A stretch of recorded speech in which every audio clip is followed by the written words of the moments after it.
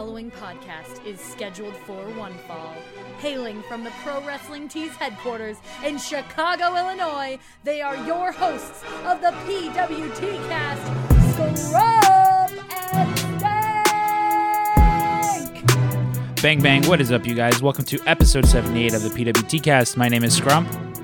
This is Stank. And this is the official podcast of Pro Wrestling Tees. We come to you every Monday with a brand new episode.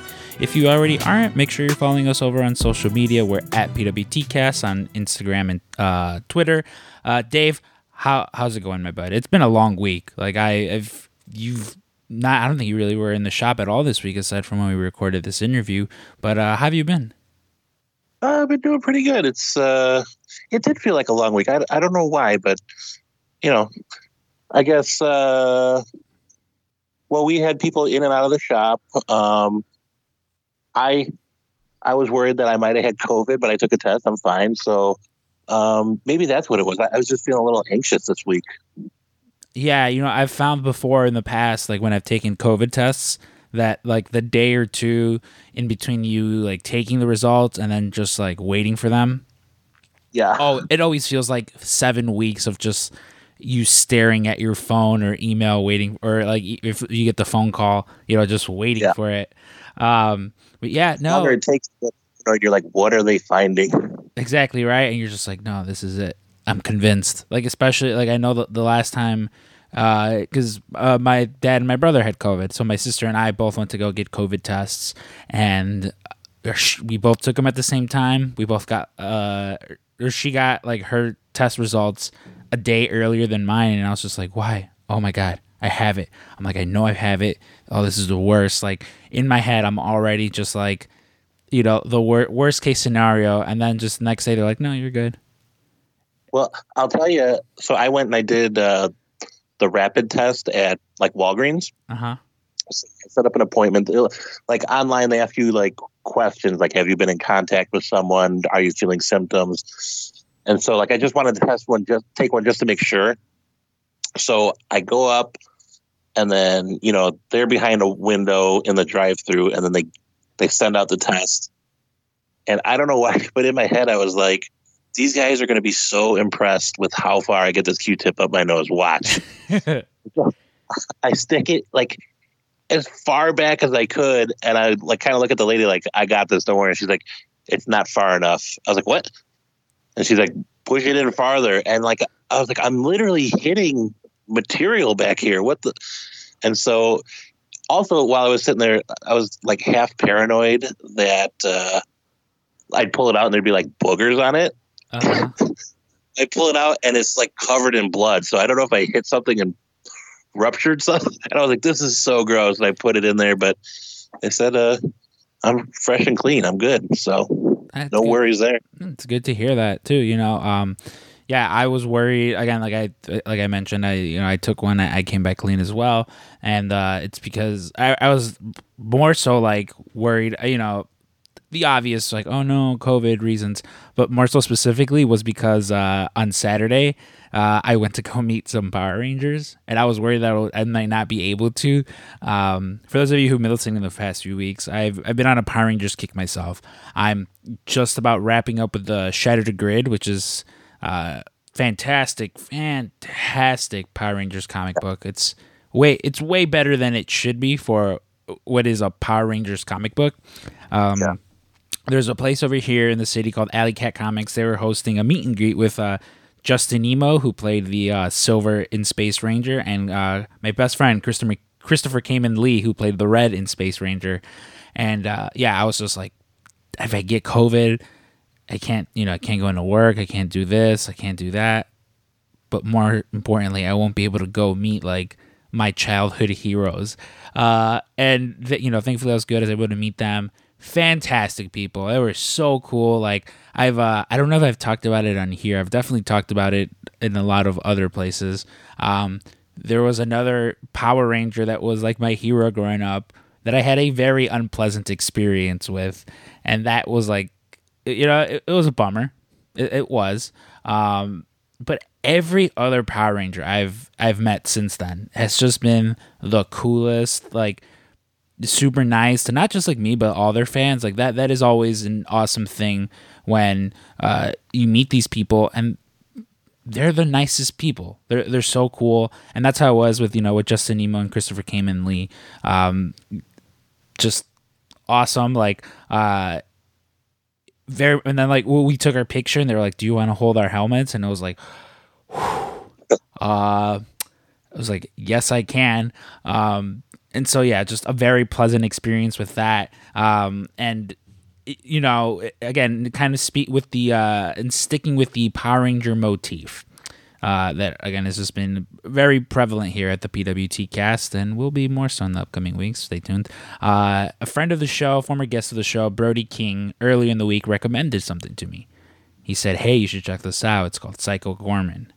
It's like if the people over at Trauma made a Power Rangers movie." I was like, all right, I'll check it out. And I think I was like on Twitter or something, and I saw like the trailer pop up for it. Might have even been on YouTube. It popped up, and I watched this thing, and I was just like, "Holy shit! I need to go home." Like I was leaving the shop. I was like, I know what I'm gonna do. I reheated my food and I sat down and watched this movie. It is so good. I always have such a hard time delving into spoilers without getting or diving into movie explanations without getting into spoilers. This movie is essentially these two kids, a brother and sister. They find an old ancient alien buried deep in their yard, and it's this ancient evil that all these other planetary alliances like left on Earth to be never found again. Of course, these kids find it. They have their power source, the guy's power source, which controls him, and he is just like, "I'm gonna fucking kill you all. I'm gonna, litter the land with the blood of your family." But it's these two like sweet kids, and they're just like, "Okay, cool. Come play basketball with us," and stuff like that. It is cheesy. It is a little campy, but it's so good. Like it's again just an hour and a half of fun. Like I don't remember the last time I was able to sit down and just like smile the whole time from ear to ear. Probably like when I watched Attack the Block. Yeah. But this movie is just, it's so good. Like I implore anyone listening to this. I think I rented it for like $5 on Vudu, and it's probably the same everywhere else. It's so good. Like again, it's like an hour and a half. It's a really fun movie. What's funny is you mentioned it's like if Troma did Power Rangers. They both kind of have that same almost do-it-yourself energy. Like if you watch any of the like Super Sentai or Power Ranger stuff, and they got like the Monster of the Week stuff, it's that same like style. So yeah, like Troma doing a Power Rangers movie seems very apropos. And that's very much what this feels like. It feels like an episode of Power Rangers where they make friends with the villain and just have fun. Like at one point, what you're saying? What was that? Is it very adult oriented? Yeah, adults will enjoy it. Like if you if you showed this to Peyton, your teenage daughter, she would. I very much feel she would enjoy this. Like there's stuff in there for kids. There's stuff in there for adults. Like there's like a random 80s montage in there where they're trying to dress up Psycho Gorman, or PG for short. You'll get that if you watch the movie. They try to they're dressing him up in like an 80s montage. There's like a part again where they're just like taking him out and about on like in the town, and some people are reacting, some people aren't. Again, this is this like 6 foot, 7 foot monster, like straight up just a monster. It looks like one of those orcs from Lord of the Rings.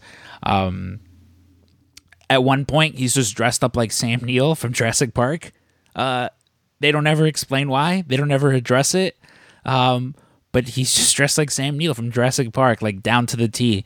And just very, very fun movie. Again, like if you guys have an hour and a half to kill, Psycho Gorman, it'll probably be all I talk about for, for the foreseeable future, but very awesome. I would very much recommend that you guys go watch it. Dave, did you watch episode 3 of WandaVision? Man, it was good. Yeah, so it's And there seems to be a thing online. I caught some heat, brother. And it wasn't because I said that wrestlers used to be men. It's because I was voicing my displeasure with WandaVision. Don't get me wrong. This last episode, it was good. I liked it. I enjoyed it way more than I did the first 2 episodes. And, you definitely got more oomph at the end. I think my biggest displeasure with this show, and I've talked at length with you about it, is it's too short. Yeah. If you and people keep trying to compare it to Mando for some reason. Mandalorian had 45-minute episodes at minimum, and there was for the most part things happened. I very vividly remember there being one episode where or an episode or two that I kind of felt were filler episodes and I complained about. But for the most part, the first episode ends with the reveal of Baby Yoda. The first episode of WandaVision, what you see, either someone that's either from Sword or AIM watching, them on a TV monitor. Yeah. It's just my gripe is listen, and I'm gonna watch it, but if I was someone who came into the show blank, had no, I'm oh, okay, these Marvel movies, I want to get into them. I would not want to come back after the first 2 episodes, maybe even the 3rd episode, because they're not explaining anything. There's 9 episodes, you're already a third of the way through, and you still don't know anything that's going on.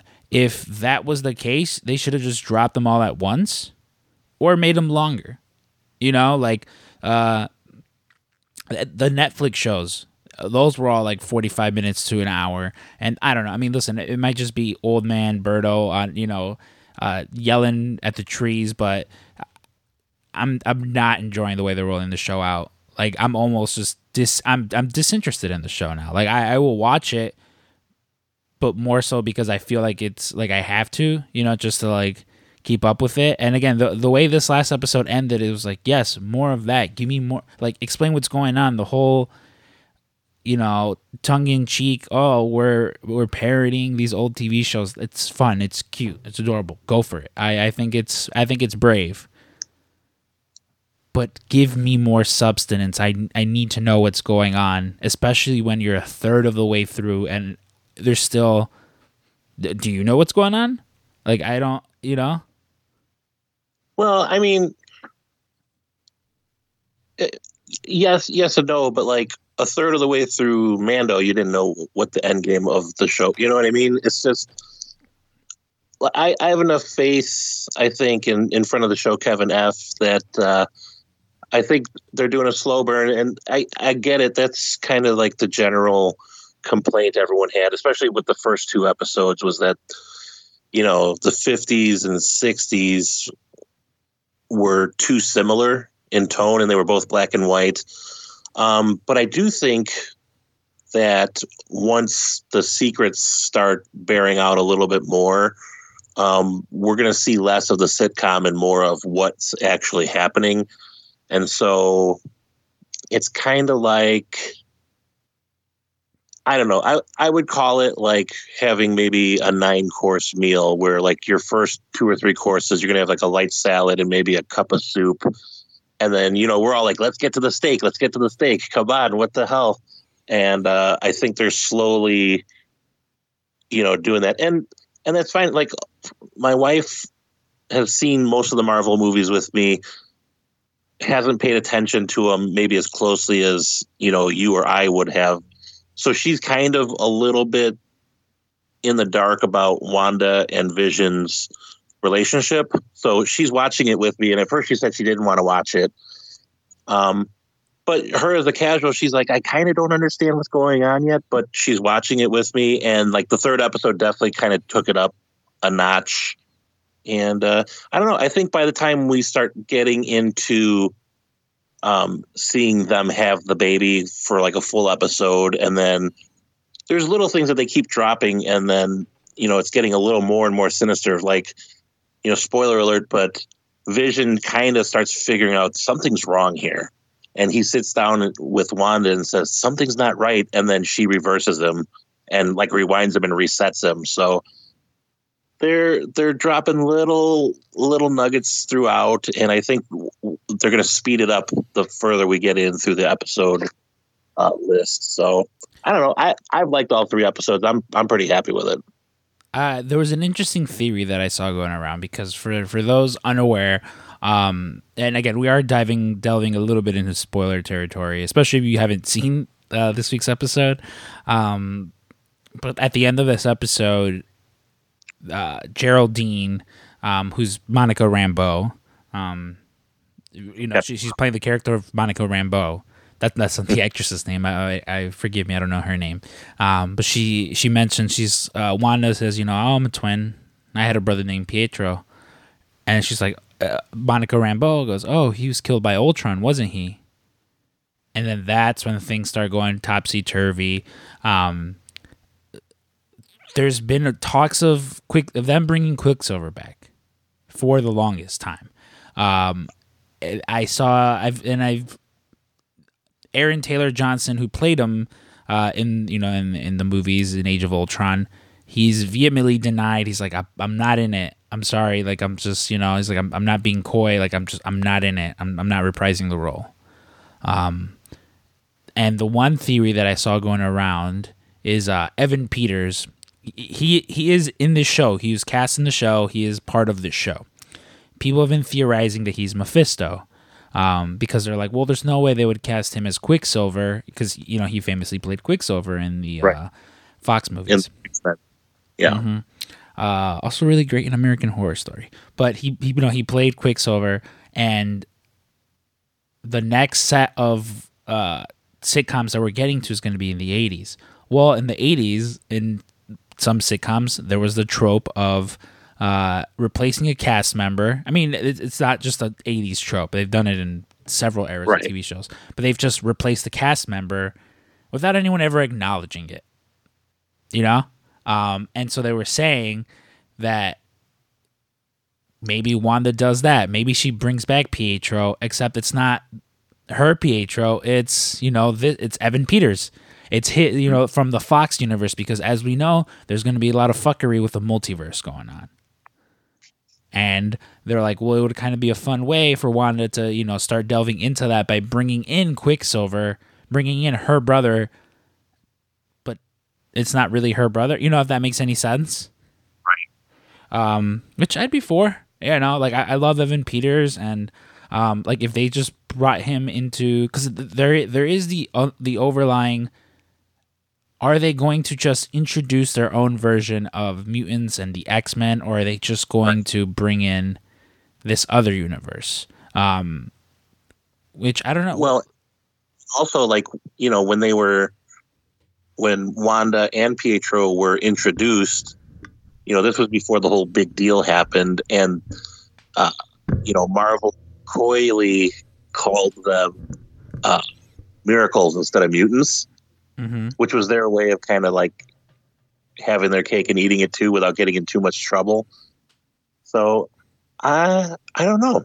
That would be kind of interesting. I hadn't heard that theory. There's actually so many weird theories going on about the show, which I think is a good thing. People are talking about it. I mean, the showrunners themselves were like, yep, some of those are true, some of those aren't. I think it'll be interesting to see which ones do play out and which ones are true. But I mean, again, listen, I'm just right now, I'm old cranky, I'm old cranky Berto. I mean, if these next few episodes just give us more, my tone will likely change, especially because I've got a pretty good idea of where they're going with things. Right. So, yeah. Well, here's the other too. I don't know if you noticed, but they've been ramping up the little sinister bits of it. After Monica Rambeau brings up Pietro, you can see Wanda kind of snapping out of it and saying, "What did you just say?" Right? Mm-hmm. And then Vision comes back and says, "Oh, where is she?" And she goes, "Oh, she had to leave." But she had I don't want to say it was an evil look, but it was almost like an evil look. Mm-hmm. Yeah, it was very dismissive, or not dismissive. Yeah, I guess almost dismissive.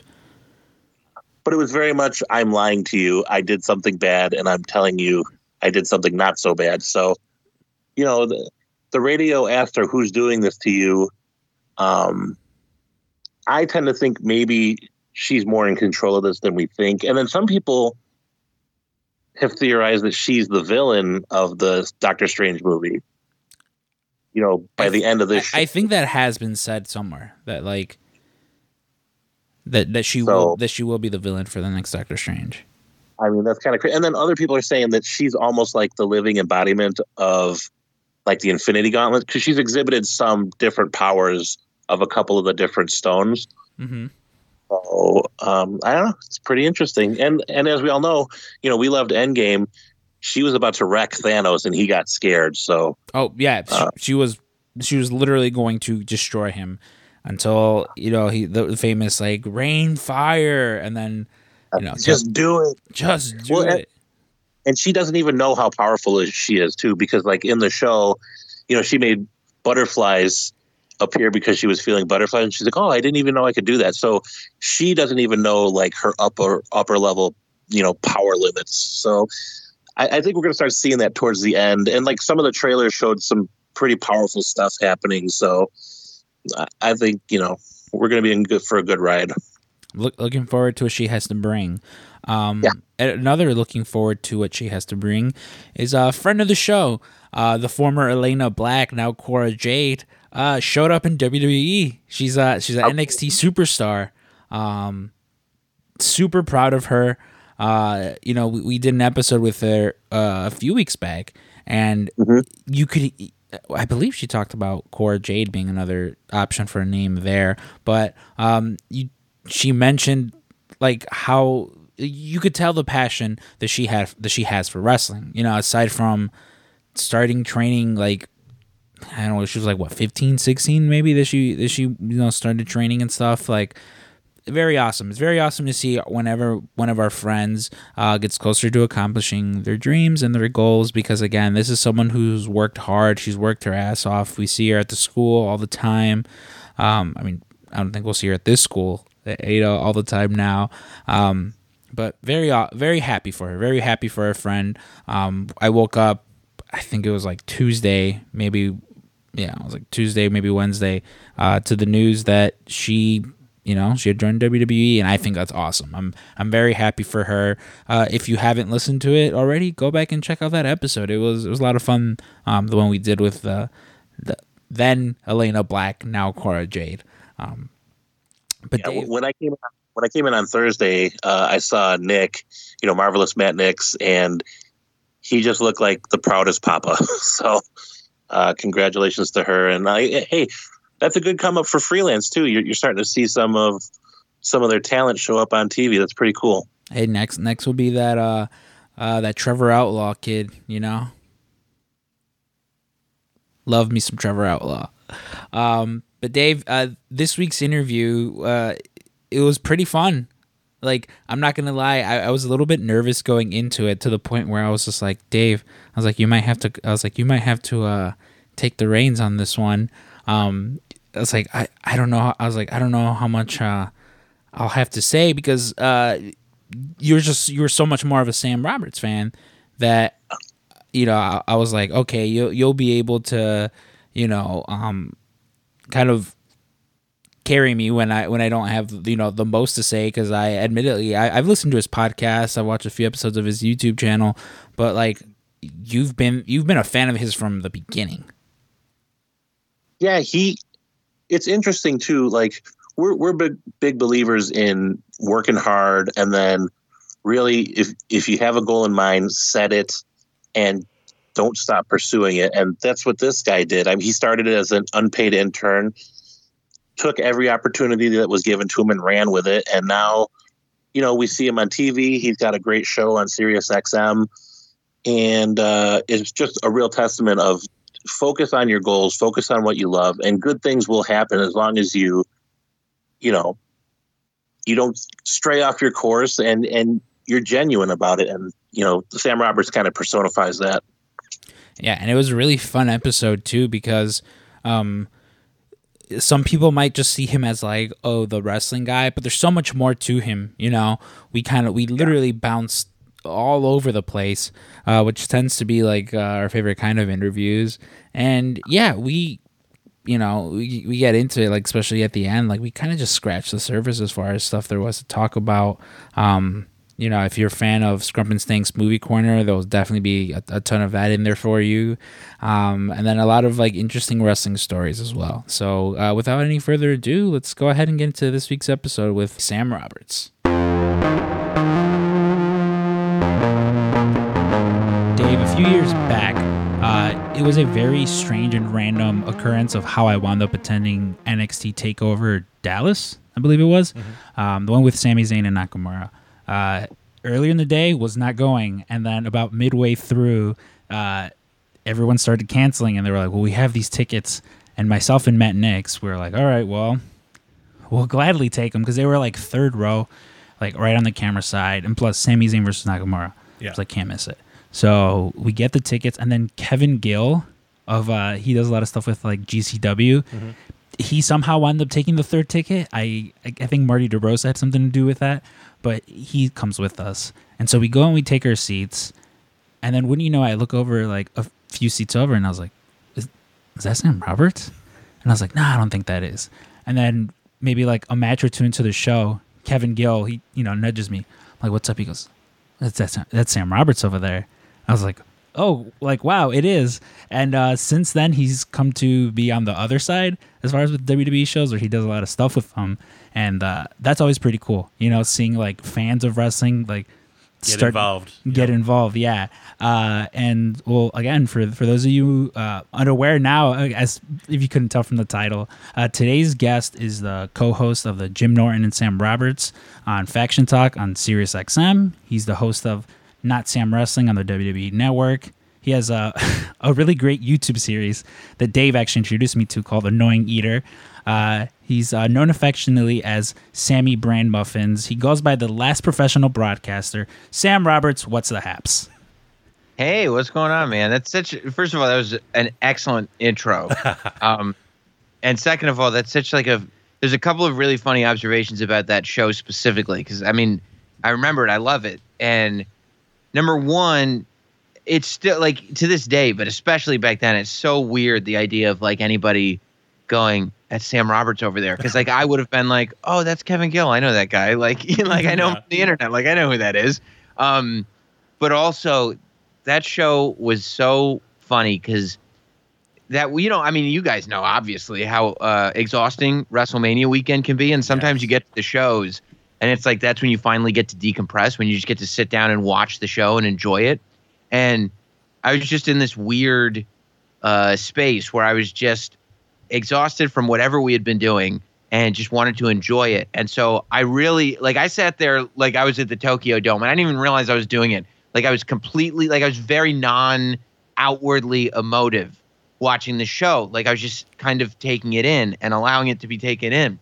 But like when Nakamura came out, and especially the Nakamura Sami Zayn match, there are these shots where you can see me on camera, and like I got all these tweets from people that are like, what's your problem? Like, why are you not cheering? Like, what do you think, you're better than this? Like, what are you doing? And I was like, I didn't know that anybody was looking at me. I was just trying to watch the show. Like I was really, really enjoying it, but I didn't realize that I had a resting you-know-what face as I was watching this match that I loved. See, it's funny that you mentioned that because myself, I went and like I'm a huge Nakamura fan, and maybe a year before that, before he was even close to signing with WWE, my hair had grown like probably about the longest it'd been, and it was right around the time I actually started at Pro Wrestling Tees, and I'm just like, I think I want to grow out my hair. I was like, for the sole purpose of I want to cosplay as Shinsuke Nakamura. So by then it got into like that length, and I had the red leather vest, and it was the same thing because we were on camera side. So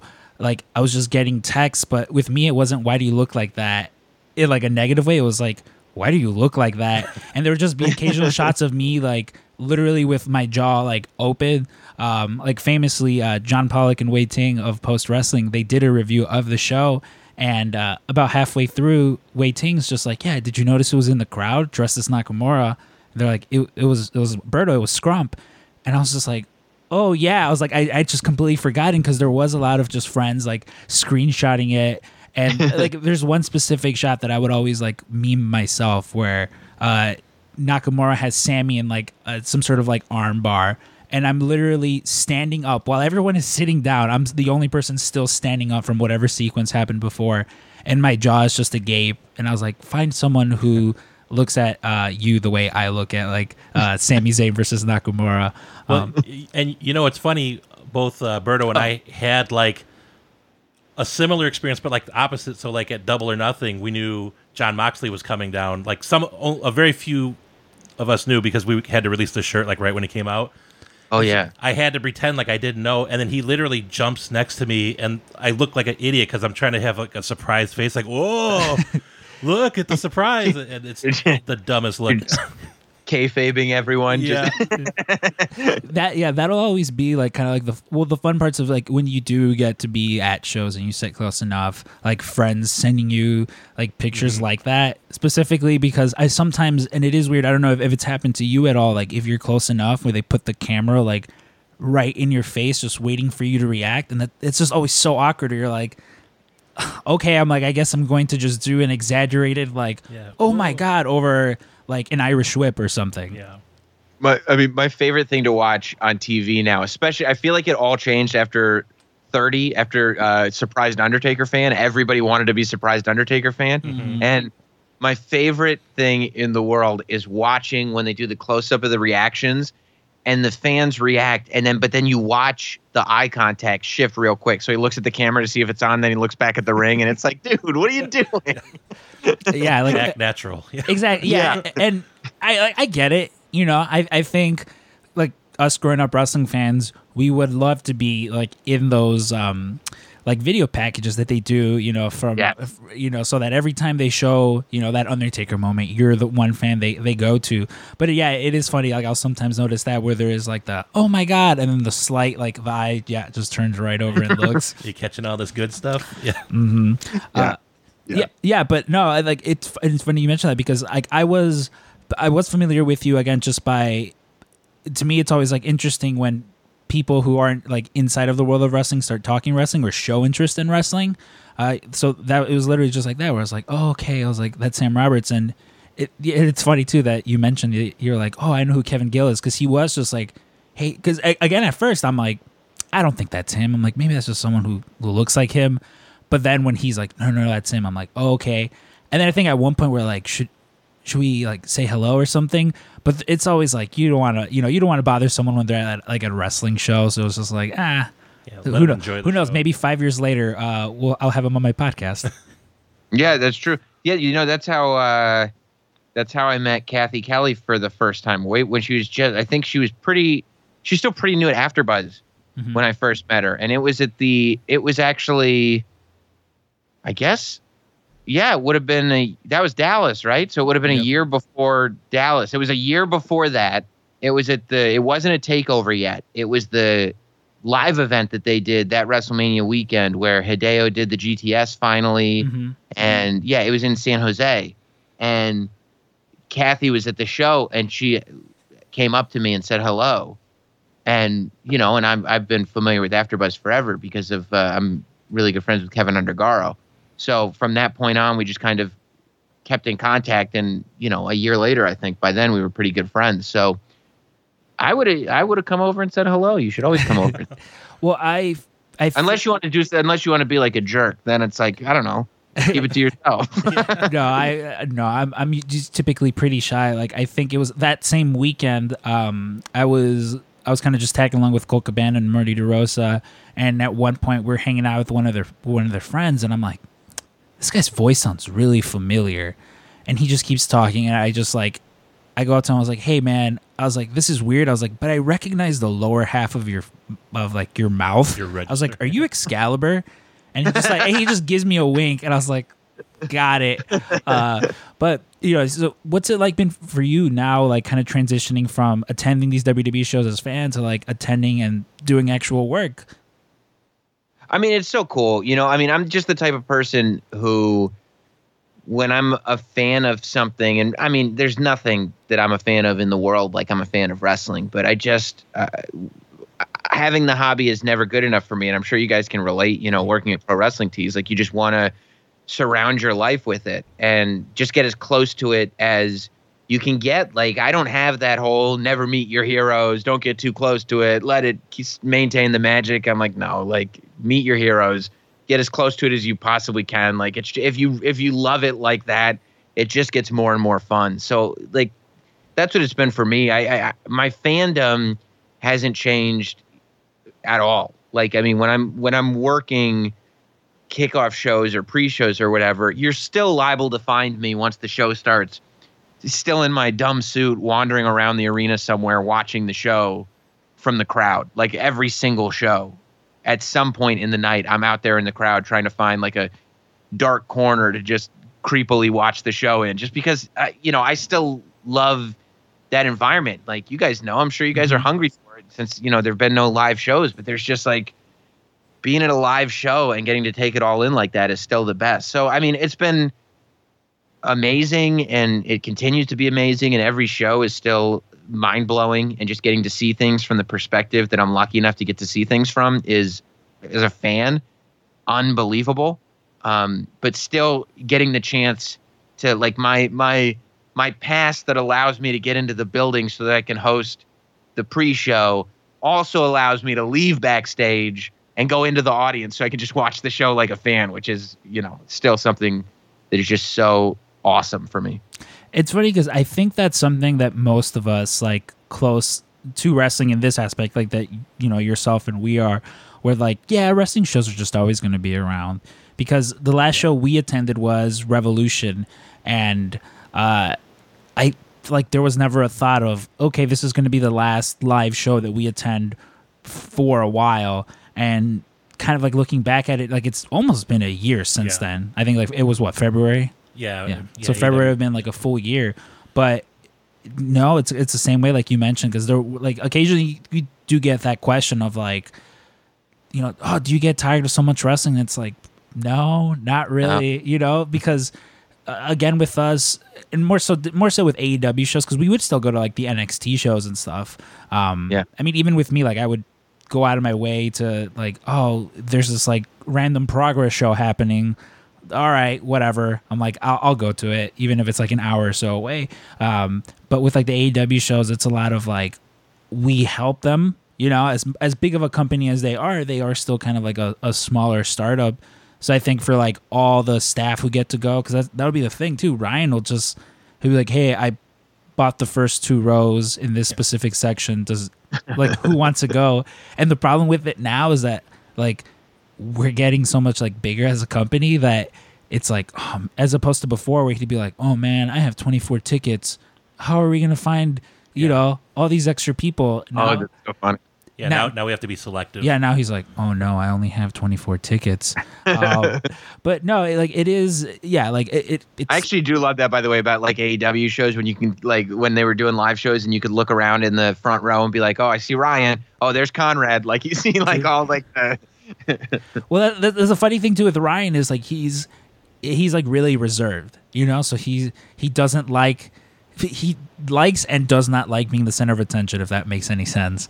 And I think it was where did the Lucha Brothers and Young Bucks, where they had the ladder match? I forget what. I think it was like all out. All out. I remember he had like a suite for everyone, and he's like, we'll all just sit up there, and I'm like, okay. And then maybe like 10 minutes later, I was like, hey Ryan, I'm like, if you could get 2 front row seats, I was like, I'll buy them for you. I'm like, I'd really like to sit there with my brother. And he's like, yeah, that's fine. And he gets them for me. And then occasionally throughout the night, he'd just be like, hey, do you want some food? I'm like, yeah, sure. I'd love some. He's like, okay, well, if you want, I'll sit in your seats and then you can come up here and get food. And the first time I was like, oh yeah, sure, whatever. But then maybe like by the second time where he's like, hey, do you want to stretch your legs? I was like, let me know when you want to come sit down here. I'm like, and that's fine. Because there is something too different about like sitting that close to the action. I remember I didn't get, I think the first time I ever sat in the front row, was at a Raw in Philadelphia. It might have been, I think it was one of the anniversary shows, because I want to say they did like a gimmick battle royal or something on the show, and I think they did maybe a ladder match between Jeff Hardy and Carlito, but Rob Zombie was the celeb. They were doing like celebrity hosts and stuff then, and Rob Zombie was the host, and I'm like the biggest Rob Zombie fan in the world. So I had like jokingly asked somebody if they could help me get tickets, and I was like, yeah, front row is fine, haha, LOL. And then I got there, and like they were actually, I'd never gotten anything like front row tickets, and they were actually front row, and I was like, oh my God. And you're right, it's just it's just the show that you love so much that you watch on TV all the time, like it just all of a sudden it's on top of you, and you're like, this is incredible.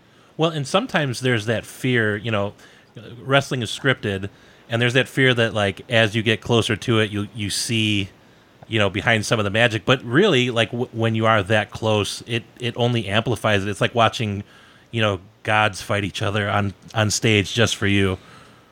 Yeah, the first it's a great call. The first show I ever went to as a kid was SummerSlam '92 in Wembley Stadium, because I was living in England at the time, and I was, I don't know, 7 years old, probably seven or 8 years old, and my dad had gotten tickets, and they were on the floor. It was like 3 days before the show, and he finally figured out some way to get them, because they had sold out instantly, because England doesn't get pay-per-views ever. At that time, England barely got any shows at all, and so we got the tickets, and they were floor seats, and it was like, I don't know, I think it was in the 12th row, if I remember right, or the 12th row of the section or something like that, but it was whatever, it was close enough. And my parents told me later that they were really worried, because like I loved wrestling so much, but I was finally going to see like, oh, he's going to see how they do their tricks. He's going to see the magic. He's going to see behind the curtain.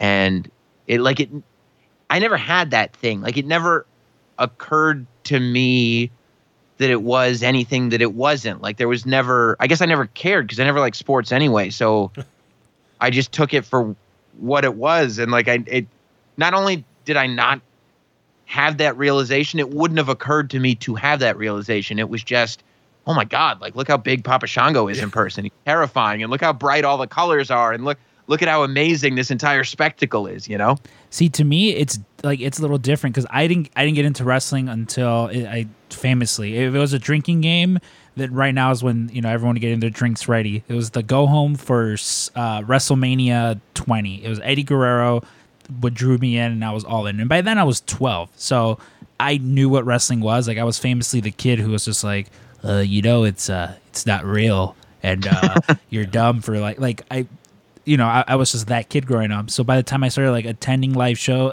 by the time I started getting into wrestling, I knew, and I was very much like you, where I was like, I don't care about sports. I don't care about sports unless they all have their theme songs and they're in cool looking spandex. Yeah.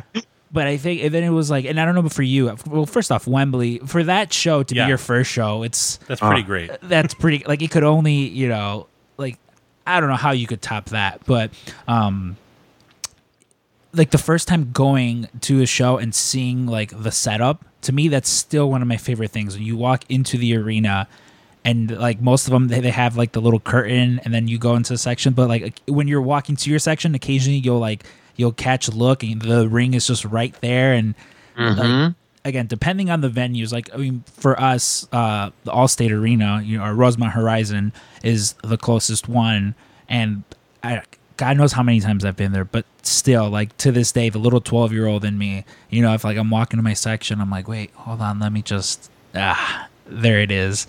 And there is you're pretty lucky though that was your home arena. Like that's one of the coolest buildings. I mean, there's so much history in that building, but just the vibe of that building, the roof, like it's such a cool wrestling venue. Like probably, there's Madison Square Garden, and like every time, that's one of the few buildings that every time I'm in that building, I'm like, this is cool. And I think about the history of the building and like just soaking it all in. That's a really, really great wrestling building. I mean, definitely. And like, even like that is a comment that has been common, like amongst friends who haven't ever been here, because like to me, it's just like, oh well, that's just the closest thing to us. Yeah, we take it for granted. But it's very much the same way with me and my friends in New York. Like I went to the Ring of Honor New Japan show at like Madison Square Garden, and I was like freaking out because I was like, I'm finally gonna get to see like the Mecca. It's exactly. And my friend who I was with, she was like, oh yeah, like sure. And I get it because she grew up there, so she's been going to it forever. And to me, I'm just like, why aren't you losing your mind? But no, definitely, yeah, the Allstate, like, and especially towards the end, like, we really only started going to like the takeovers or like the major shows, because like now that they do 3-hour Raws, like, I'm just sometimes I can't sit through it because I'm just like, oh, I'm like, we already sat through the pre-show as well. I'm like, it's 4 hours and it's different when you go to a pay-per-view because it's just nonstop action, you know, but sometimes it's just those like 20-minute opening promos that I'm like, so should I go get my nachos now, or I don't know what's next. But yeah, it's definitely cool. I mean, even with like AEW going to the Sears Center, also here in Chicago, like that's also like a pretty like underrated venue. I'm not sure if you've been there yet, but it's a pretty nice venue. I don't think so. Yeah, I don't think I have. I mean, yeah, but I definitely like when I think about those buildings. You know, the Hammerstein Ballroom is so awesome. Madison Square Garden is magic every time. Allstate Arena, yeah, just there are just some buildings that you walk into and it just you can just like you breathe in and you see the ring there in the center of it, and like you just like look around you and you're like, yeah, this is what this is all about. Yeah. So I've been a big fan of yours. Outside of wrestling, you also have a nice side gig as a radio show host. But like, it's been interesting to kind of follow your career. You know, if anyone's been a fan of like the Opie and Anthony show and then Opie and Jim and now Jim and Sam, you know, there's been this through line of you started as like an intern, and like famously on like Opie and Anthony, they would like shit on all the intern classes, and there's been a bunch of famous ones, but like, you could always see you kind of like working a little bit harder than other people. And then even like just instigating stuff and, you know, just kind of being a little shit sometimes. And it's been really cool to see how you took an opportunity and then now you're the host of the show. Like how does something like that feel, like looking at the entire timeline that you were there?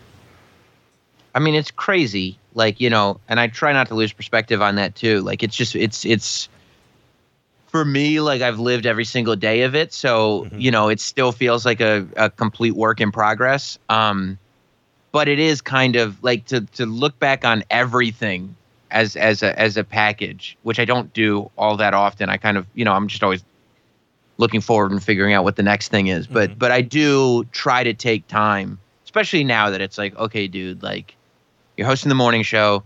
You're doing some stuff with WWE, like you know, you got the rest. Like it's kind of amazing that like, you know, hard work actually works. Like and I really, really, really believe that, and you know, and luck is involved too. But just persistence, and just not giving up. It really feels good that it works. It's cool. And yeah, I mean, you know, I think wrestling, you know, to bring it back there helped me a lot. You know, you talk about me being a little shit and everything, and it's like, you know, there are people to this day today that don't like me because of the stuff I was doing on the air on that show. And I mean, it's people in real life and it's radio listeners, and it's just because like I don't know, I put doing stuff for the show before everything, whether I was like in the position of being a shithead or not. I was like, I mean, it's gonna make for compelling content, even if I look terrible coming off of it. Like at some point, people are gonna figure out that, oh, you know, at the end of the day, this was only ever about content. And so, you know, and it was just having that knowledge that it was like, I'm just trying to create radio, even if it means, you know, creating total anarchy in the meantime. Like, well, maybe that's what has to happen. Well, like some of the, like as a listener, like some of the fun stuff would be like, you know, you guys and then like the Ron and Fez show would have like a nice synergy, but then like Fez would get really paranoid about like Sam saying something about something stupid he said on the show, and he'd be like, "Of course, Sam's gonna come and blab his mouth," and then of course like both shows would rile it up, but like there was constantly like this. It was almost like this heel persona that like you would have that kind of. It was like radio magic for a while, but yeah, I mean, listening to the show, and I've actually gone back and I've listened to a lot of it. It was kind of a shame that like O&A split up, and that was like a big bomb. But I kind of like just how you and Jim are really like melding together, and there's not a lot of that latent animosity that you could kind of hear now that you listen back with 20 years. I don't know. I'm having a brain aneurysm right now. There's a lot of information. Like people it's kind of a simple story. Like when you think about it in your head. Yeah. But the reality is, just my part alone is 15 years of stuff to kind of unpack. Yeah. And formulate into like a succinct question. Like I get it, because like in your head it seems like a pretty simple like, oh, he started as an intern and now he's got his own show and it's kind of cool. But like realistically, so much has gone on within that time frame. I get it. Well, and now there seemed to be like a kind of sigh of relief, like once you guys got the morning show and you kind of didn't have to worry about like the little backbiting and the fighting that was going on, and it just seems like the whole show's about fun now rather than kind of like behind the scenes pissing matches that were going on. Yeah, I mean, I never ever. I was really good at compartmentalizing. Mm-hmm. Like I have never been the type to worry about inner office drama. Right. Like any fight that you ever heard me involved in. I feel like the Undertaker breaking kayfabe, but yeah. any fight that you ever heard me involved in, for me, I never really took it out of the studio. Right. Like I just didn't, and I think. And that's wrestling, right? I think a lot of it has to do with like me, like instantly knowing, oh, this is like wrestling. But for a lot of people, it wasn't. And it's like, oh, I don't like, for me, I didn't understand how it wasn't like wrestling. Right. I didn't understand how does this not just stay in the studio? And like, that's a lesson that I kind of had to learn over the course of years, and that, oh, maybe you can't just act like everything is wrestling, because for some people it's not, for some people it's real life. But yeah, I mean, I really feel lucky to be in this profession and like to be able to do this. And I think that Jim sees it that way too. I think, Jim and I, while we're very different people, we're also very similar people in the sense that, we both had to put a lot of work in to get to where we're at. Not that anybody else didn't, but I'm just saying that Jim and I did, and it left us with similar perspectives of kind of being like, no matter how frustrating moments we'll get or how weird things will get or whatever, like ultimately it's like, can you believe that this is the gig? Like, can you believe that this is the job? Especially now, especially this year, as bad as people struggled, like how fortunate we are that we have this gig that we can still do from home and everything. Like we are so fortunate to be in the position that we're in. And I think, it helps that Jim has a tremendously successful stand-up career outside of the radio, and I'm always working on different things outside of the radio. So it's like we can come together, we can have fun, we can do a good show, we can live our lives, we can bring those lives onto the show, but we're not sitting there completely wrapped up in this thing. And instead, I want to wake up in the morning and have fun with one of the funniest guys in the world. And he, I think, wants to get up in the morning and have fun with a guy who's hosting a show with one of the funniest guys in the world. So, so yeah, I think I really enjoy it. I'm really, I was pretty confident that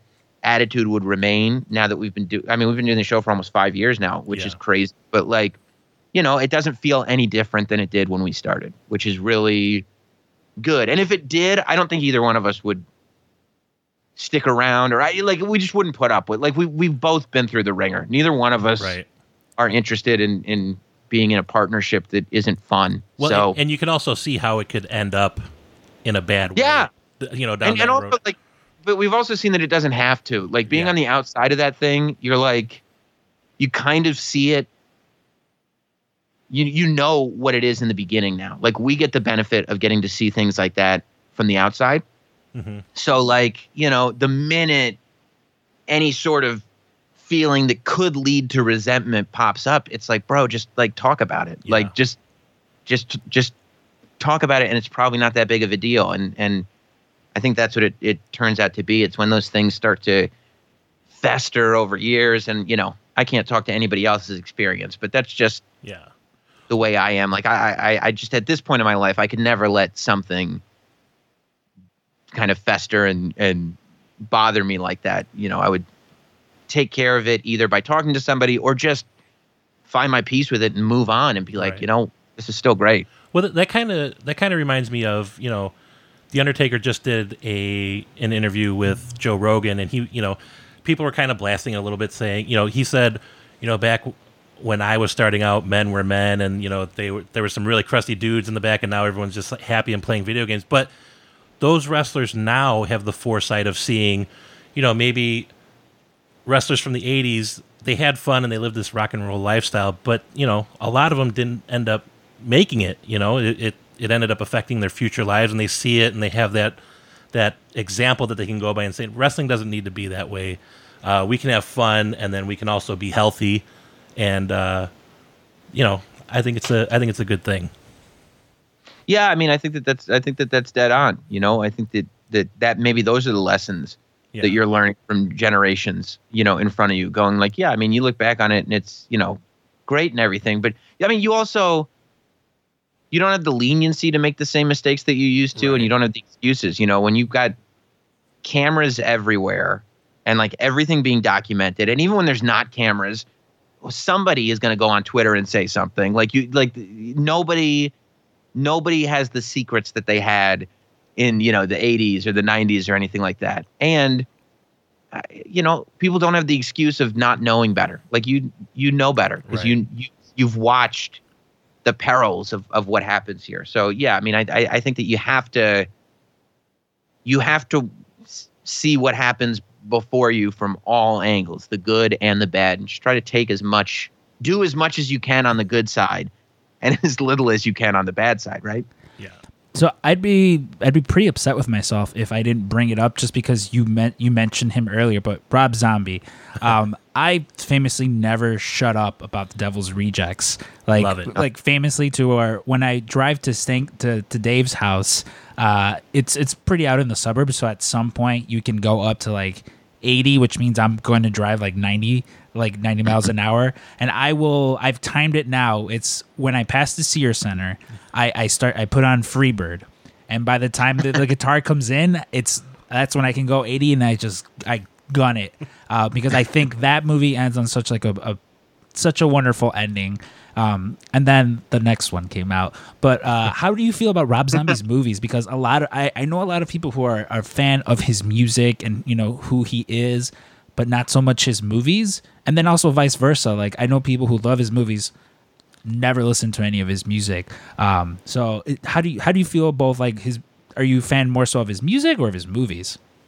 So first of all, I'm totally biased, right? Mm-hmm. Like, straight up, totally biased. I'm obsessed with Rob Zombie. I literally have his White Zombie logo and his autograph tattooed on my arm. Like, I'm the biggest Rob Zombie fan in the world. So his music is the greatest and his movies are the greatest. Like, so I started I found White Zombie, I was probably in 6th or 7th grade, and it was like my first band that I really felt was mine. Like, this is my thing. Like, there's something about this that just clicks in with me. I love everything about it. And then when he started doing his solo stuff, I was like, this is great. Of course, all of a sudden when Edge starts using, you know, music from Sinister Urge, I'm like, my worlds are coming together. This is unbelievable.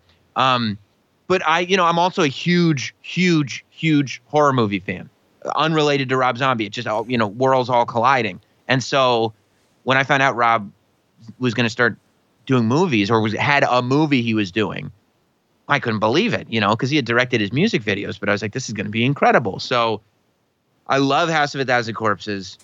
Devil's Rejects is just like, I mean, even that's the one where I can put my Rob Zombie bias aside, and like, if you don't love Devil's Rejects, I'm like, what's wrong with you? Yeah. Like, this is just a generally great. It's objectively movie. Good. Yes, exactly. It's just an objectively good movie. It doesn't matter who directed it. I love the Halloween remake. I do love his original Halloween. Mm-hmm. I mean, Halloween 2, I do struggle with. I will admit that I do struggle with Halloween 2. I had a friend that, we literally argued for years because he would point out to me the glaring problems with Halloween 2, and I would just not admit to them because of my love for Rob Zombie. But if I could take my emotion out of it, if I could think with my brain instead of my heart, I may have some issues with Halloween 2.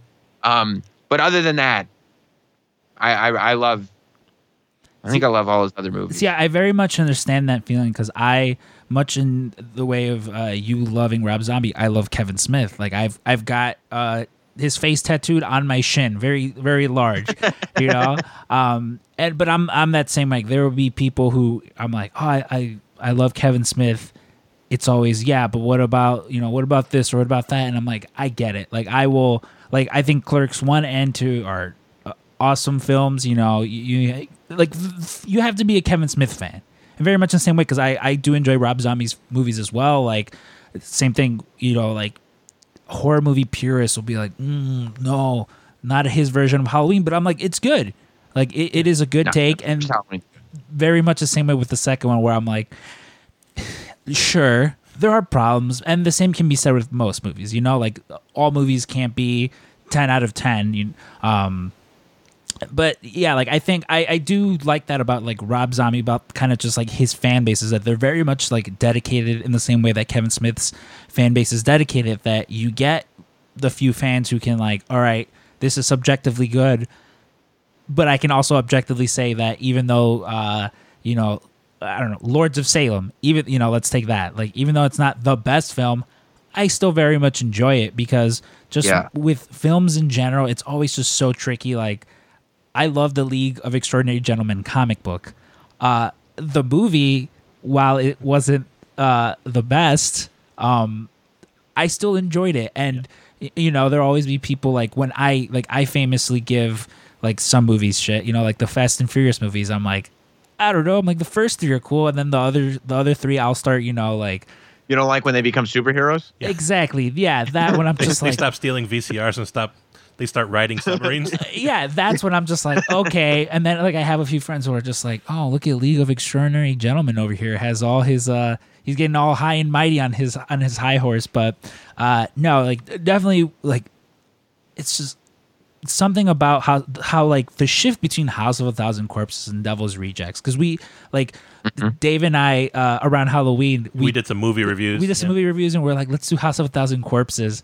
And before we started recording, we're like, let's try our hardest for this to not also delve into, like, a half-assed review of the Devil's Rejects, because I know like, I know how I am, and that's what we're going to do.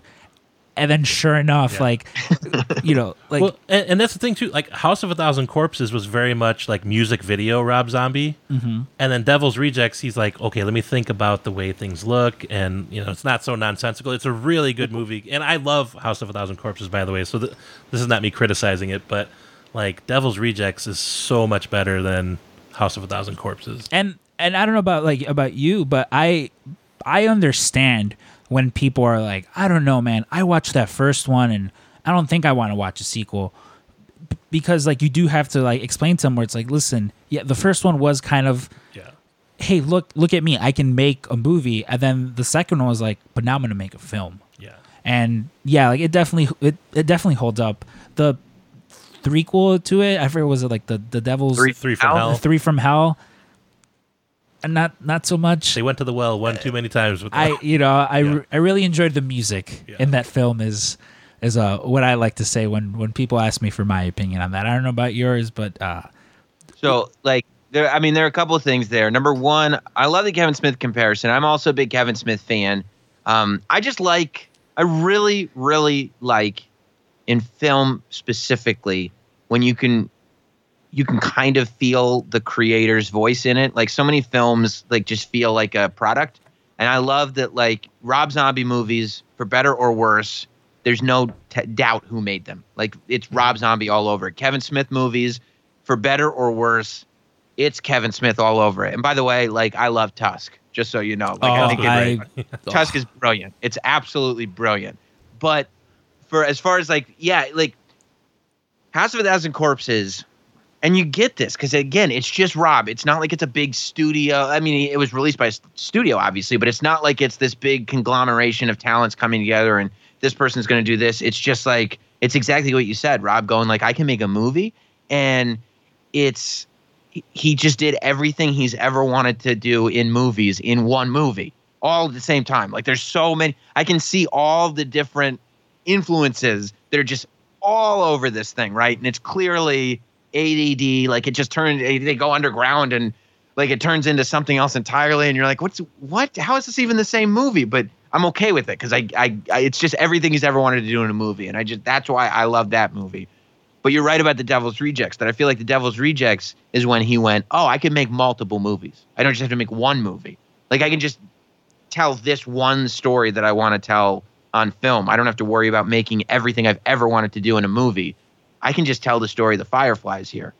And I even, like, look, I get, like, 3 from Hell, you can't go, this is the sequel to The Devil's Rejects, because people will go, oh, yes, finally, because it's not the sequel to The Devil's Rejects. The Devil's Rejects is, like, this special thing.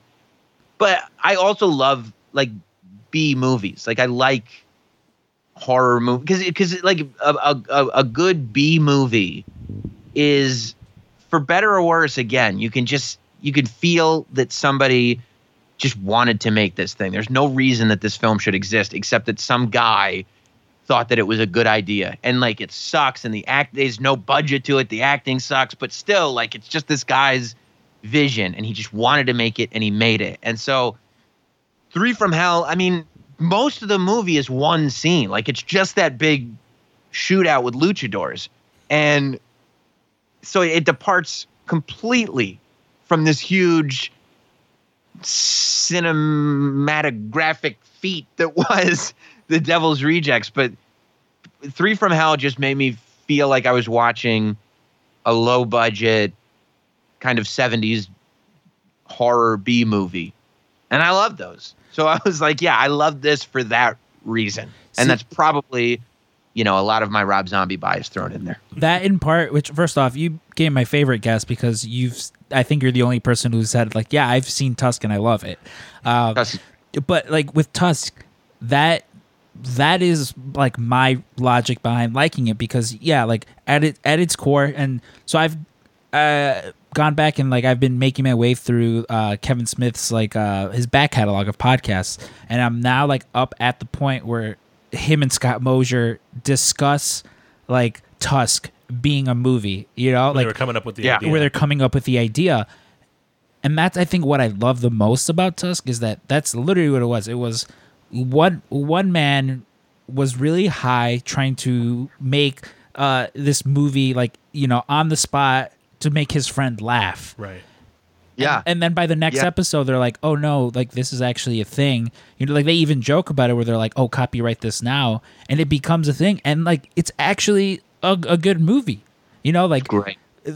Right. Because don't you think like there's got to be a twist here? Like they're not really just going to do this, and then he just becomes a walrus, and you're like, they did it. Like they just decided to do it. Well, I'm like, it's just such a great decision that everybody else would have like put in a twist or just been like, oh, this is way too ridiculous. We can't just turn him into a human walrus. And it's like, no, we can definitely turn him into a human walrus. Well, and that's the beauty of seeing something like that from its crazy inception, where they're just throwing ideas out and making the movie. There's like no cynicism in it. They're like having so much fun, and there's so much joy right from the inception. And it wasn't about like, who's the target demo and how are we going to find it? They're just like, let's make a grotesque movie and it's going to be awesome. And it was. The best part is you get to the ending of that, like to the ending of it, and it's just like haunting, like it goes off with like, oh, he's just trapped in this walrus enclosure. Yeah. The end ? And like the ultimate body horror movie. Exactly. And like, does it really fit into like the Kevin Smith universe where most of his movies have some sort of commentary on something? No, but like it's still like it's fun.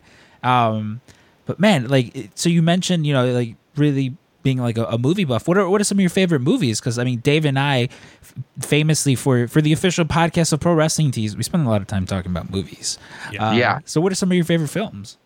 Well, I mean, I love the horror genre for sure. And like I said, like, I've been on this real kick of finding like the most obscure movies that I can find, like, you know, like from the boutique Blu-ray dealers and stuff. And like, there's a site called Vinegar Syndrome that just puts out amazing. We're actually friends with our buddy Wes Allen, who's listening to this right now. He works with them, and I've got a collection of Blu-rays of just randomness that he sent me. I went crazy on their Black Friday sale this year, and like I've got stacks of them. Yeah, so I found out about Vinegar Syndrome because they put the movie Rad out on Blu-ray, and me and a friend of mine had talked about this movie forever, and it had never been on DVD or anything, but we just watched it as kids over and over again. And so they put out Rad on Blu-ray, and I was like, what is this website that's like, what are these movies they put out? And so I bought Rad off of them, but then I just started like doing deep dives into all these movies that they had and tried to find where they were streaming. And then I was like, no, I need to get them on Blu-ray, and look at these transfers they're doing for them and everything. And they're just outstanding. So, I mean, if anybody likes super obscure, like B movies that are action and horror movies, it's just my favorite spot. So I love that. I love the Friday the 13th series. There's so many movies that I love. But I mean, I also, you know, I love the movie Heavyweights. Have you seen Heavyweights, the Disney movie? Heavyweights is incredible. So it's like from 1993. It's a live action movie. And like, it's not a Disney cartoon, but Disney made it. But Ben Stiller is the counselor at a fat camp, and Kenan Thompson is in it. And it came out at the same time as Camp Nowhere, which if you're like, you know, my age, I'm sure you remember it. But it's like, it's dark, kind of dark and hilarious and so good. But Heavyweights like holds up. I don't know. I mean, you'd have to point me in a direction. I don't know if I could tell you my favorite movie, but if you point me in a direction, we can have a movie conversation. Man, yeah, it is. You see, I feel bad asking you that question because I'm very much the same way. Like I famously hate like when I start like the talking, like when I meet a girl on Tinder and we're having that like, oh, so what are your interests? And they'll be like, what are your favorite movies? And it's like, all right. It's like, yeah, like what's my favorite movie today? It's like off the top of my head, my top 5 favorite right now, and then like I'll give them a list, and I try not to be like that person, but whenever it's like, oh, you know, this is my top 5, you know, which like my default go to is always Back to the Future, What We Do in the Shadows, Shawshank Redemption.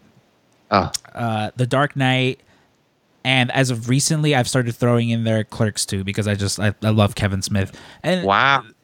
And again, it's just like off the top of my head, just 5 where I'm like, I've probably seen these the most, and I can talk about these less. So I'll throw those out there. So I was having a conversation with somebody recently, and I think I figured out the perfect movie trilogy that I could just watch over and over again because I love The Dark Knight. Mm-hmm. But I think I love The Dark Knight Rises just as much. I don't think that they give The Dark Knight Rises the credit that it is due just because Heath Ledger was such an incredible Joker that it's impossible to follow. You know, It's like, you know, Triple H and Jericho following Hogan and The Rock. It's just like, why did we put that movie out second? But I never, like, so I'll watch The Dark Knight and The Dark Knight Rises over and over again. I never watch Batman Begins. And I'm not even going to sit there and tell you it's a bad movie. I'm sitting in my head like, do I want to revisit the story of Ra's al Ghul? And it's like, no, you know, I don't. So I always watch the second 2 in Christopher Nolan's Batman trilogy. But then I recently like rewatched The Matrix. And I was like, oh my God, The Matrix is so good. The first one. And then my wife was like, well, should we watch the second one? And I was like, no, we definitely should not watch the second or the third one. And then I realized if you put The Matrix 1 and then Batman 2 and 3, that's the movie trilogy for me. See, I very much feel the same way about The Dark Knight Rises that you do. Like I remember going to go watch it at the time I was working at a movie theater, and I put in my 2 weeks. 2 weeks prior to that movie coming out, because I knew, one, I already had like another job lined up, but also I was like, I'm not gonna have any time to go watch this movie and enjoy it, knowing that like, oh, I've got work. But like I remember watching it and like I enjoyed it. I really liked it. And I'm very much the same way. Like Batman Begins, I've seen it. I like Liam Neeson, but I just and it's fine. Yeah. But The Dark Knight Rises, yeah, like that's a movie that like I quote so often. Like I hate that movie. Really? It's the worst. I like it. I like it. But yeah, like it is. I feel it suffers from that. From where Heath Ledger was just so good that anything you would have put out afterwards, like I mean, even right now, Dave, you saying that, I don't get it. Like the one part, my one gripe with it is that Ra's al Ghul's daughter, Marion Cotillard, Yeah. after she slept with him, she should have just stabbed him or killed him then and there. You know, like I'm a huge Batman fan, and I loved Batman Begins and Dark Knight.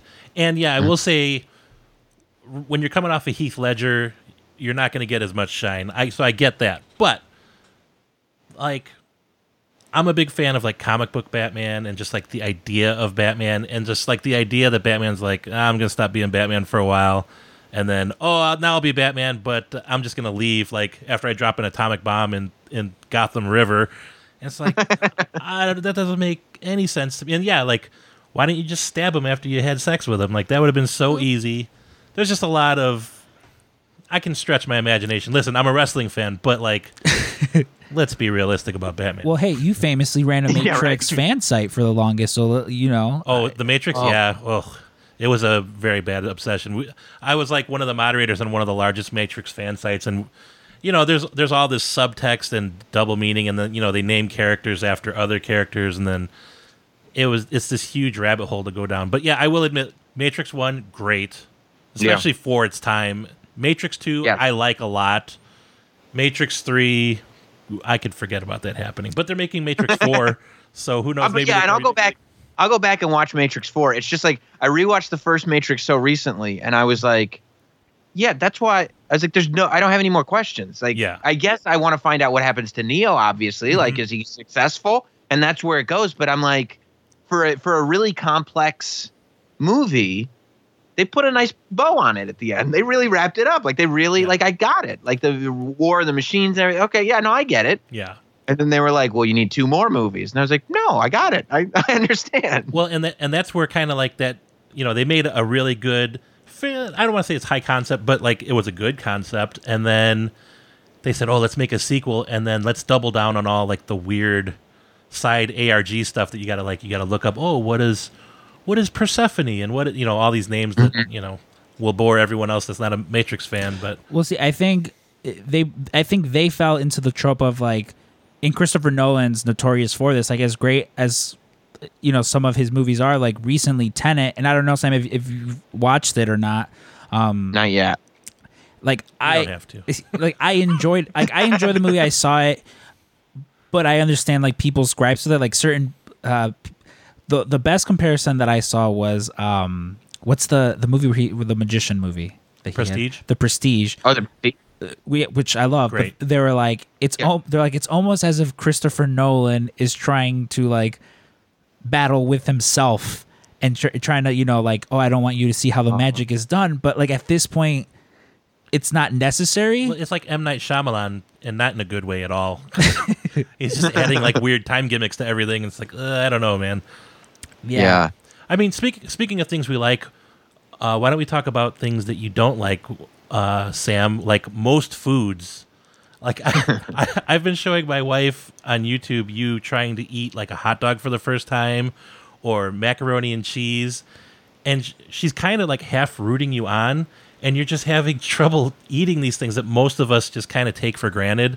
What kind of gave you the idea to kind of put yourself on blast and put this on the forefront on the internet?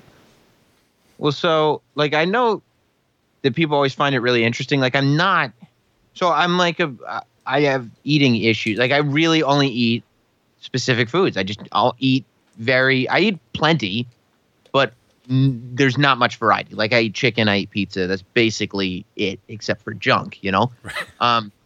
But so it's always been interesting to people, but I'm also not, I try not to be outwardly annoying about it. Like I get that people are just annoyed by the fact that it's a thing, which I totally get. Like I'm not angry at that. Like if somebody's like, it's just annoying that you exist. I'm like, yeah, I can get that. I can get behind that. I'm not mad at that.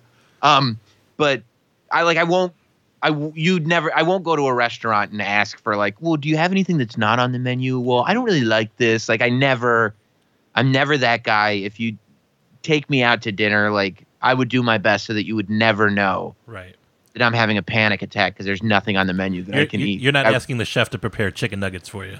Never. And I'm mad. Like if early in our relationship, my wife would be like, can you just fry some chicken? I go, never do it again. Never do that again. Like if this is how I'm going to, if this is how I'm going to live, I have to take the difficulties with it. You know what I mean? I can't act like the world needs to acquiesce to my, absurdities. But people are always like interesting. And when it comes up, people start asking the questions like, well, will you eat this? Will you eat this? Will you eat this? And they try to find the logic in it. And I don't mind the conversation, but I've just noted that people found it interesting. And then when I was one of the early things that on radio that I did with O&A that really, made a mark was that they found out about it. So they started asking me every morning what I had for dinner the night before. And like, it was even worse then because I was in like my early 20s probably. Mm-hmm. So it was really like, I'm not thinking about metabolism. I'm not, I'm invincible. So I'm literally eating chicken nuggets and fish sticks every night because who cares? This is me forever. So they became kind of obsessed with that. And so every day for months, they would ask me and I'd have some ridiculous answer. And that bit culminated with them wanting proof. So they had a really great New York restaurant chef come in and cook breakfast for everybody, but he made steak and rice. Like he made like steak omelets and stuff like that. And literally the whole room is like, what a treat. What a great enjoyment we all have. And he made this plate of steak and rice, and I don't eat steak. I don't eat like meat like that. And the rice thing is like a phobia. Like you would never catch me eating any kind of rice. I don't even like to clean up rice. I don't like it around. I can't stand it. And then they had Mick Foley come in because they knew he was my hero. And I think it was the first time I met Mick Foley. And they had him come in and feed me steak and rice like a baby. And just watched me like gagging on it and the whole thing. And it was really very embarrassing, but it was very good radio. So that was years ago. And, one day I was like for probably a year, I was like, I got to start eating eggs. The protein is good. They're just so good for you. It would be such a good addition to have in my diet. And like, it was almost like psyching myself up, like going like, and you can handle it. You could do this. Scramble some eggs up in a pan. Like, you already cooked chicken in the pan. Like, you got this. You got this. And finally one day I tried eggs and I was like, yeah, I can handle this. And then I realized like, like I should film this. Like there's something in me that goes like, people would not believe that this is the first. I tweeted about it. That's what it was. I tweeted about it and said like, I just ate eggs for the first time. And people were like, what? No way. That can't be true. And I was like, I forgot how interested people are in this. It's like, maybe I should do this and start filming it. And then I talked about it on the radio and Norton was like, oh my God, you got to film these. Like you got to put this. And I was like, okay, let's do it. Yeah, I'm going to do it. And so I made this like commitment to myself to go like, okay, I'm going to do a weekly series called Annoying Eater and it'll be fun. And I'll try something every week and I'll just put myself on blast for doing it. And I don't know, maybe the first couple weeks were kind of fun, but like you have no idea. I seriously, by halfway through, hated doing it so much. I had no fun. I couldn't wait until it was over. I couldn't stand the exercise anymore. I absolutely hated doing it by the end of it. I couldn't stand it. But I feel like the more that I hated it, the more people enjoyed it. So I was like, I'm not gonna stop until we get to the finish line. Well, the common through line, I think, through all the comments and like some of the feedback you were getting was, oh, it's got to be a texture issue. And I know you kept saying it's not a texture issue. So, like, stop suggesting it. And I understand that personally because, like, I hate beans. Like, if chili's got beans, I pick it out. But I like baked beans for some reason. That's, like, the only beans I'll eat. And so it's not the texture of the bean because, like, any texture you have with, like, a kidney bean, it's, like, 10 times worse in baked beans. I can't eat refried beans. It's the same texture. I don't know what it is.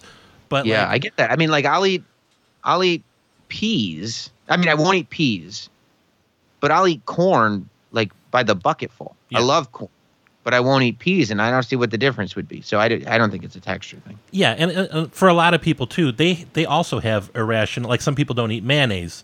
My daughter won't eat mushrooms. Like, they're delicious, but I remember mushrooms.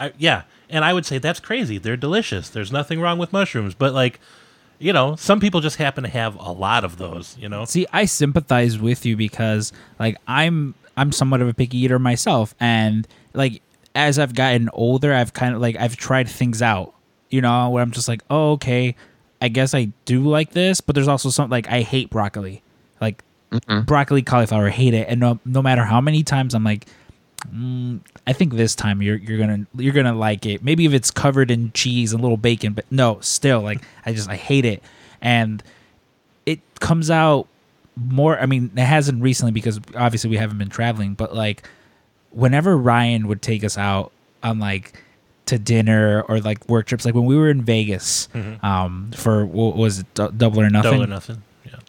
Ryan likes to eat luxuriously. And so we'd go to all these restaurants, and I remember we went to Nobu, which is just famous for their sushi, and I hate seafood. Like, everything, everyone's like, what about? I'm like, no, I'm just like, the thought of it just grosses me out, and I don't know why, because it's not like I love chicken, and it's pretty much like the same process, but whatever. Regardless, I hate seafood, and they had like a very limited like non-seafood menu, and it was myself, it was Dana Massey, and then I think maybe one other person who wasn't eating like any sushi, and it was just like the worst because first off, I tell the guy, I was like, listen, you don't have to do these fancy courses. I was like, you could just bring me everything at once. And he's just like, no, man, like, it's okay. Well, and I'm like, oh God. And everyone is just sitting around watching. And when everyone's sitting around watching, it's just them, oh, why don't you like that? Or just try it. Yeah. You'll like it. Oh, why didn't you? It's just like, I just don't want a raw onion with this right now. Very much things like that. And then once everyone's sushi comes and I'm waiting for it, you sure you don't want to? No. I'm like, I don't want to try that. You sure? Have you had it? All right, maybe you'll like it this time. And a lot of like, with Ryan, he'll be like, come on, I'll give you $50 if you try it. I'll be like, I'll give you $100 if you don't ask me to fucking try any of the seafood. Like, it comes to that. And that was like one of the things, like when Dave told me about the videos and like showed me some, I was like, I get it. Because again, they're like with mushrooms, I'm very much this. I am with mushrooms the way you are about rice. Like, to the point where, like, I remember when I was younger, I was like, no mushrooms. And I had an aunt who's no longer my aunt, because she was only my aunt through marriage, and my uncle smartened up. But she like, I would be like, no, like, they'd be ordering pizza. I'm like, I don't like mushrooms. And then my uncle would be like, okay, just order it half mushrooms, half non-mushrooms. And she would just be like, no, we're going to order it all with mushrooms. And if you don't want it, that's too bad. And like, I was just like, oh, it's okay. And I would just like very sadly peel everything off and just eat half this the like cheese comes off. Just this lightly sauced bread it was the worst. But yeah, I mean, people don't talk about like food phobias. Food phobias enough. I feel that's that's an underrepresented topic in the world. But Sam, we've kept you for long enough. Very fun conversation. Hopefully in the future we can have you back on, because I feel there's still a lot of wrestling that we didn't get to. But that'll be for part 2 if and when it happens. For those of you who already aren't, where can people find you online? NotSam.com has all the information. YouTube.com/NotSam. You can get the Not Sam Wrestling podcast wherever you get podcasts, Apple, Spotify, wherever you get this podcast. I'm sure you can find Not Sam Wrestling. And of course, over on the free version of the WWE Network, you can watch Not Sam Wrestling. Same title, completely different show. It's my WWE Network show that I'm kind of amazed got on the air. So yeah, it's such a fun show to do. And I think you guys will really enjoy it. It's a hardcore fan perspective show. So Not Sam Wrestling's on the free version of the WWE Network. You should be able to check out, I think, all the episodes by the time this comes out. So enjoy. Thank you very much. Like I said, we're both big fans of yours, and can't wait to see what the future holds for you. Well, thank you guys. I really appreciate you guys having me on.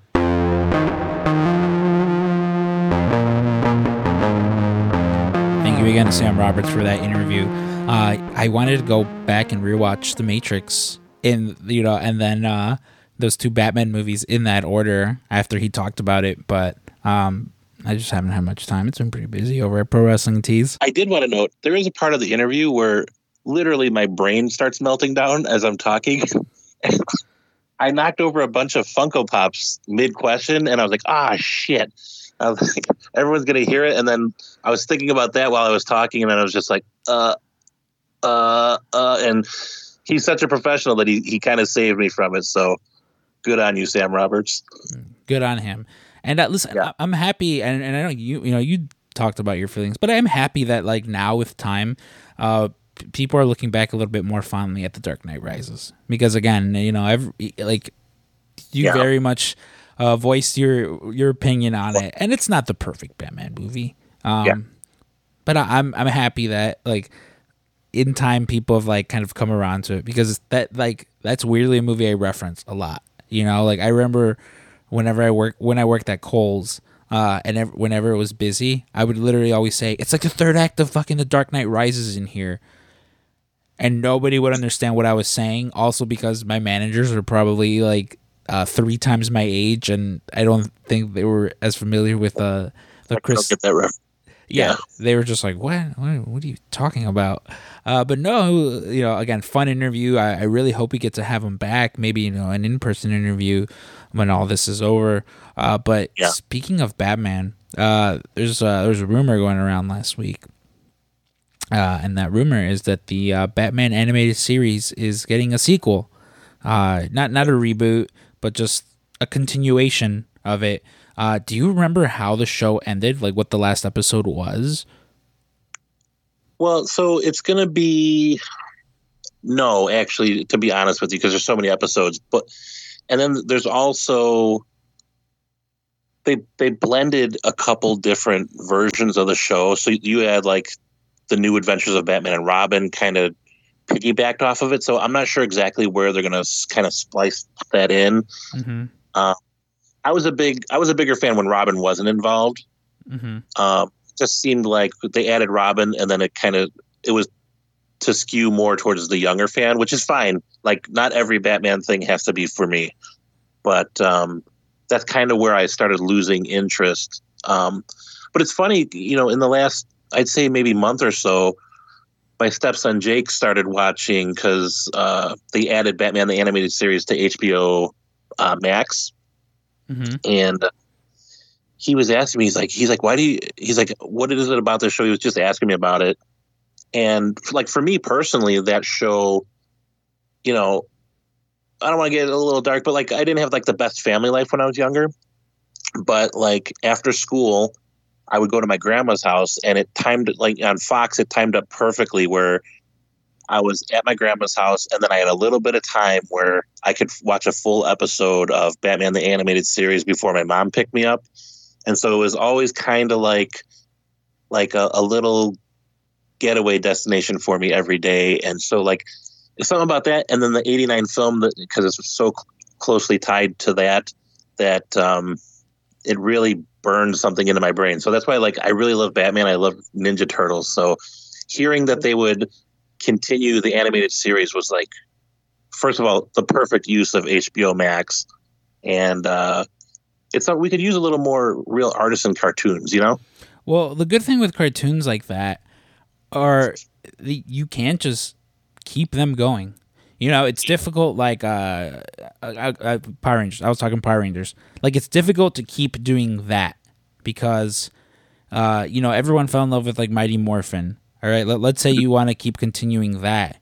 Short of like an animated movie or, you know, other extended media like comics and video games, like you can't just bring them back.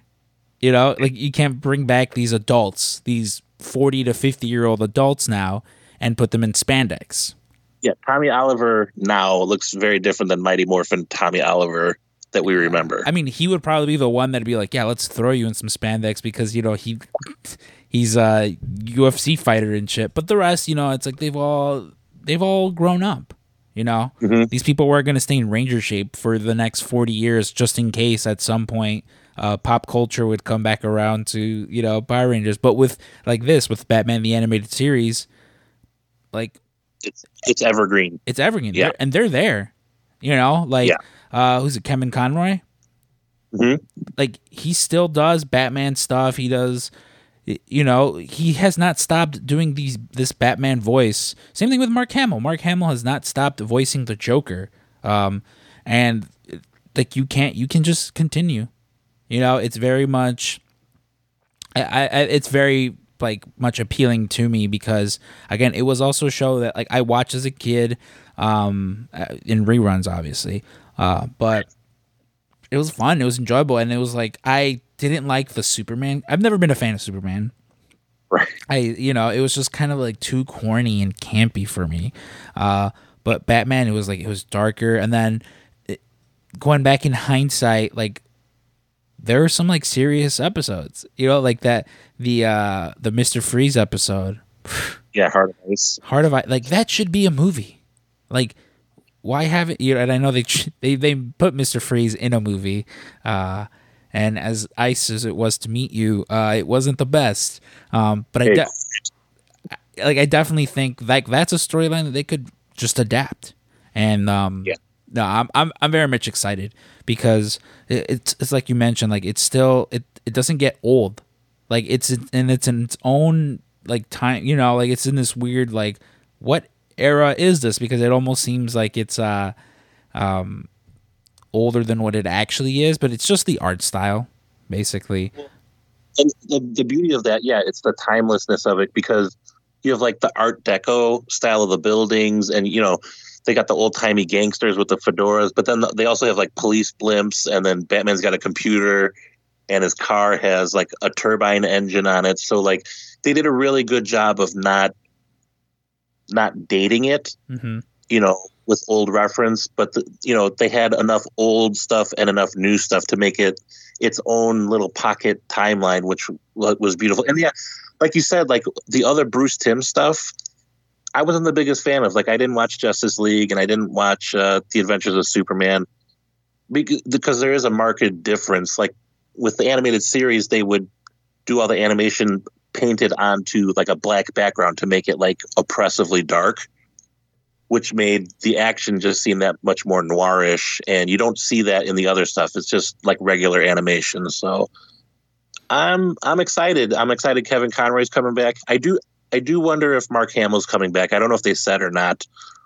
Because I know Mark Hamill said he was having a hard time hitting the voice.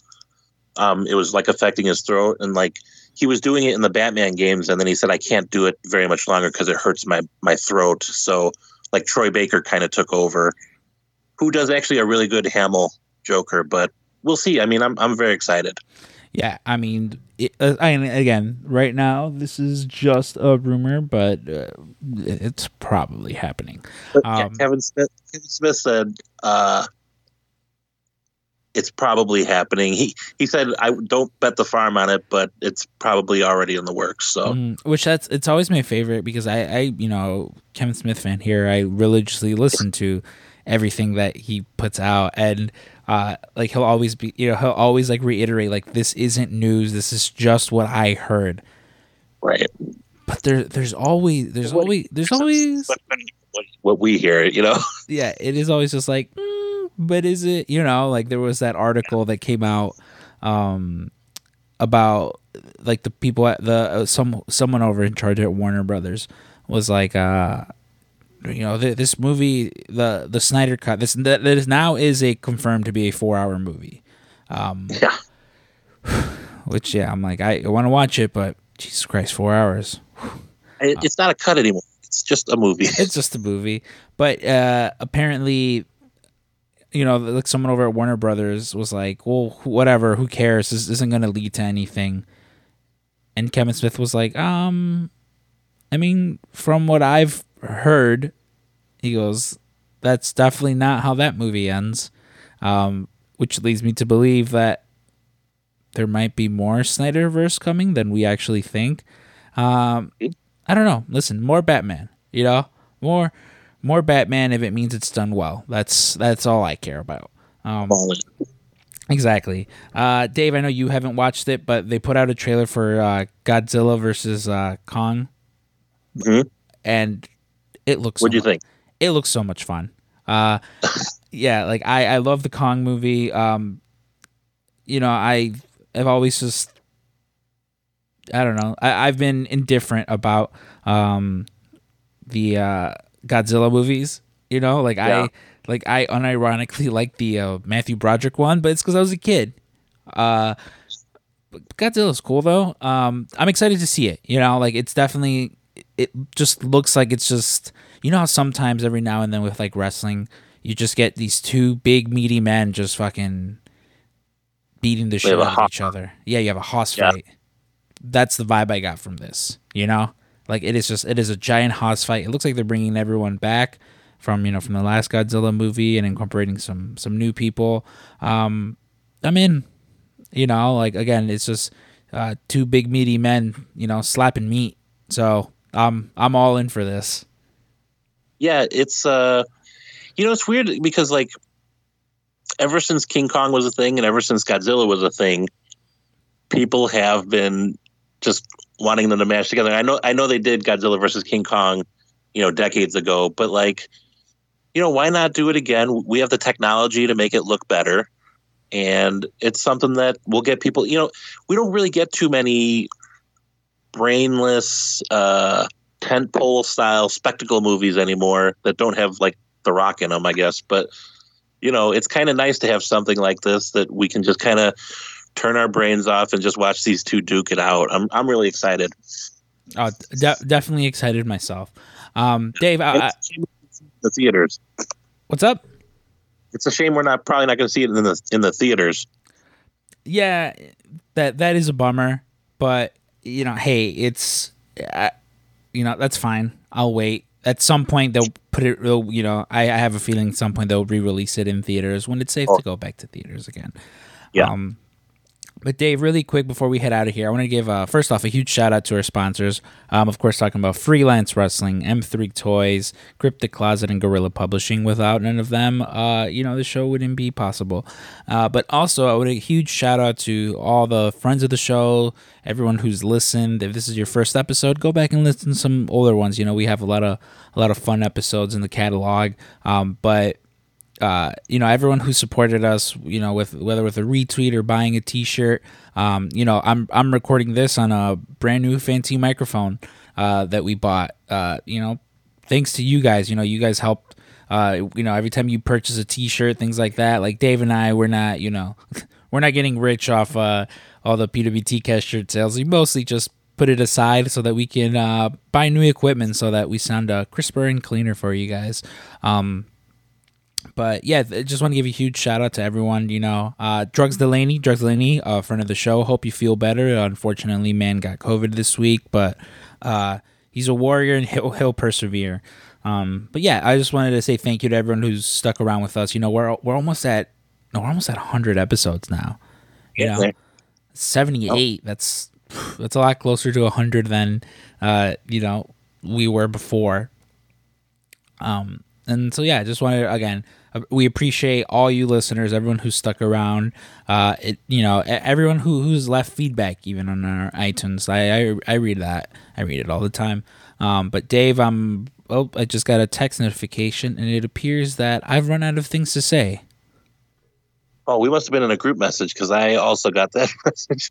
I, too, have run out of things to say. All right, you guys. Well, for the PWT Cast, I've been Scrump.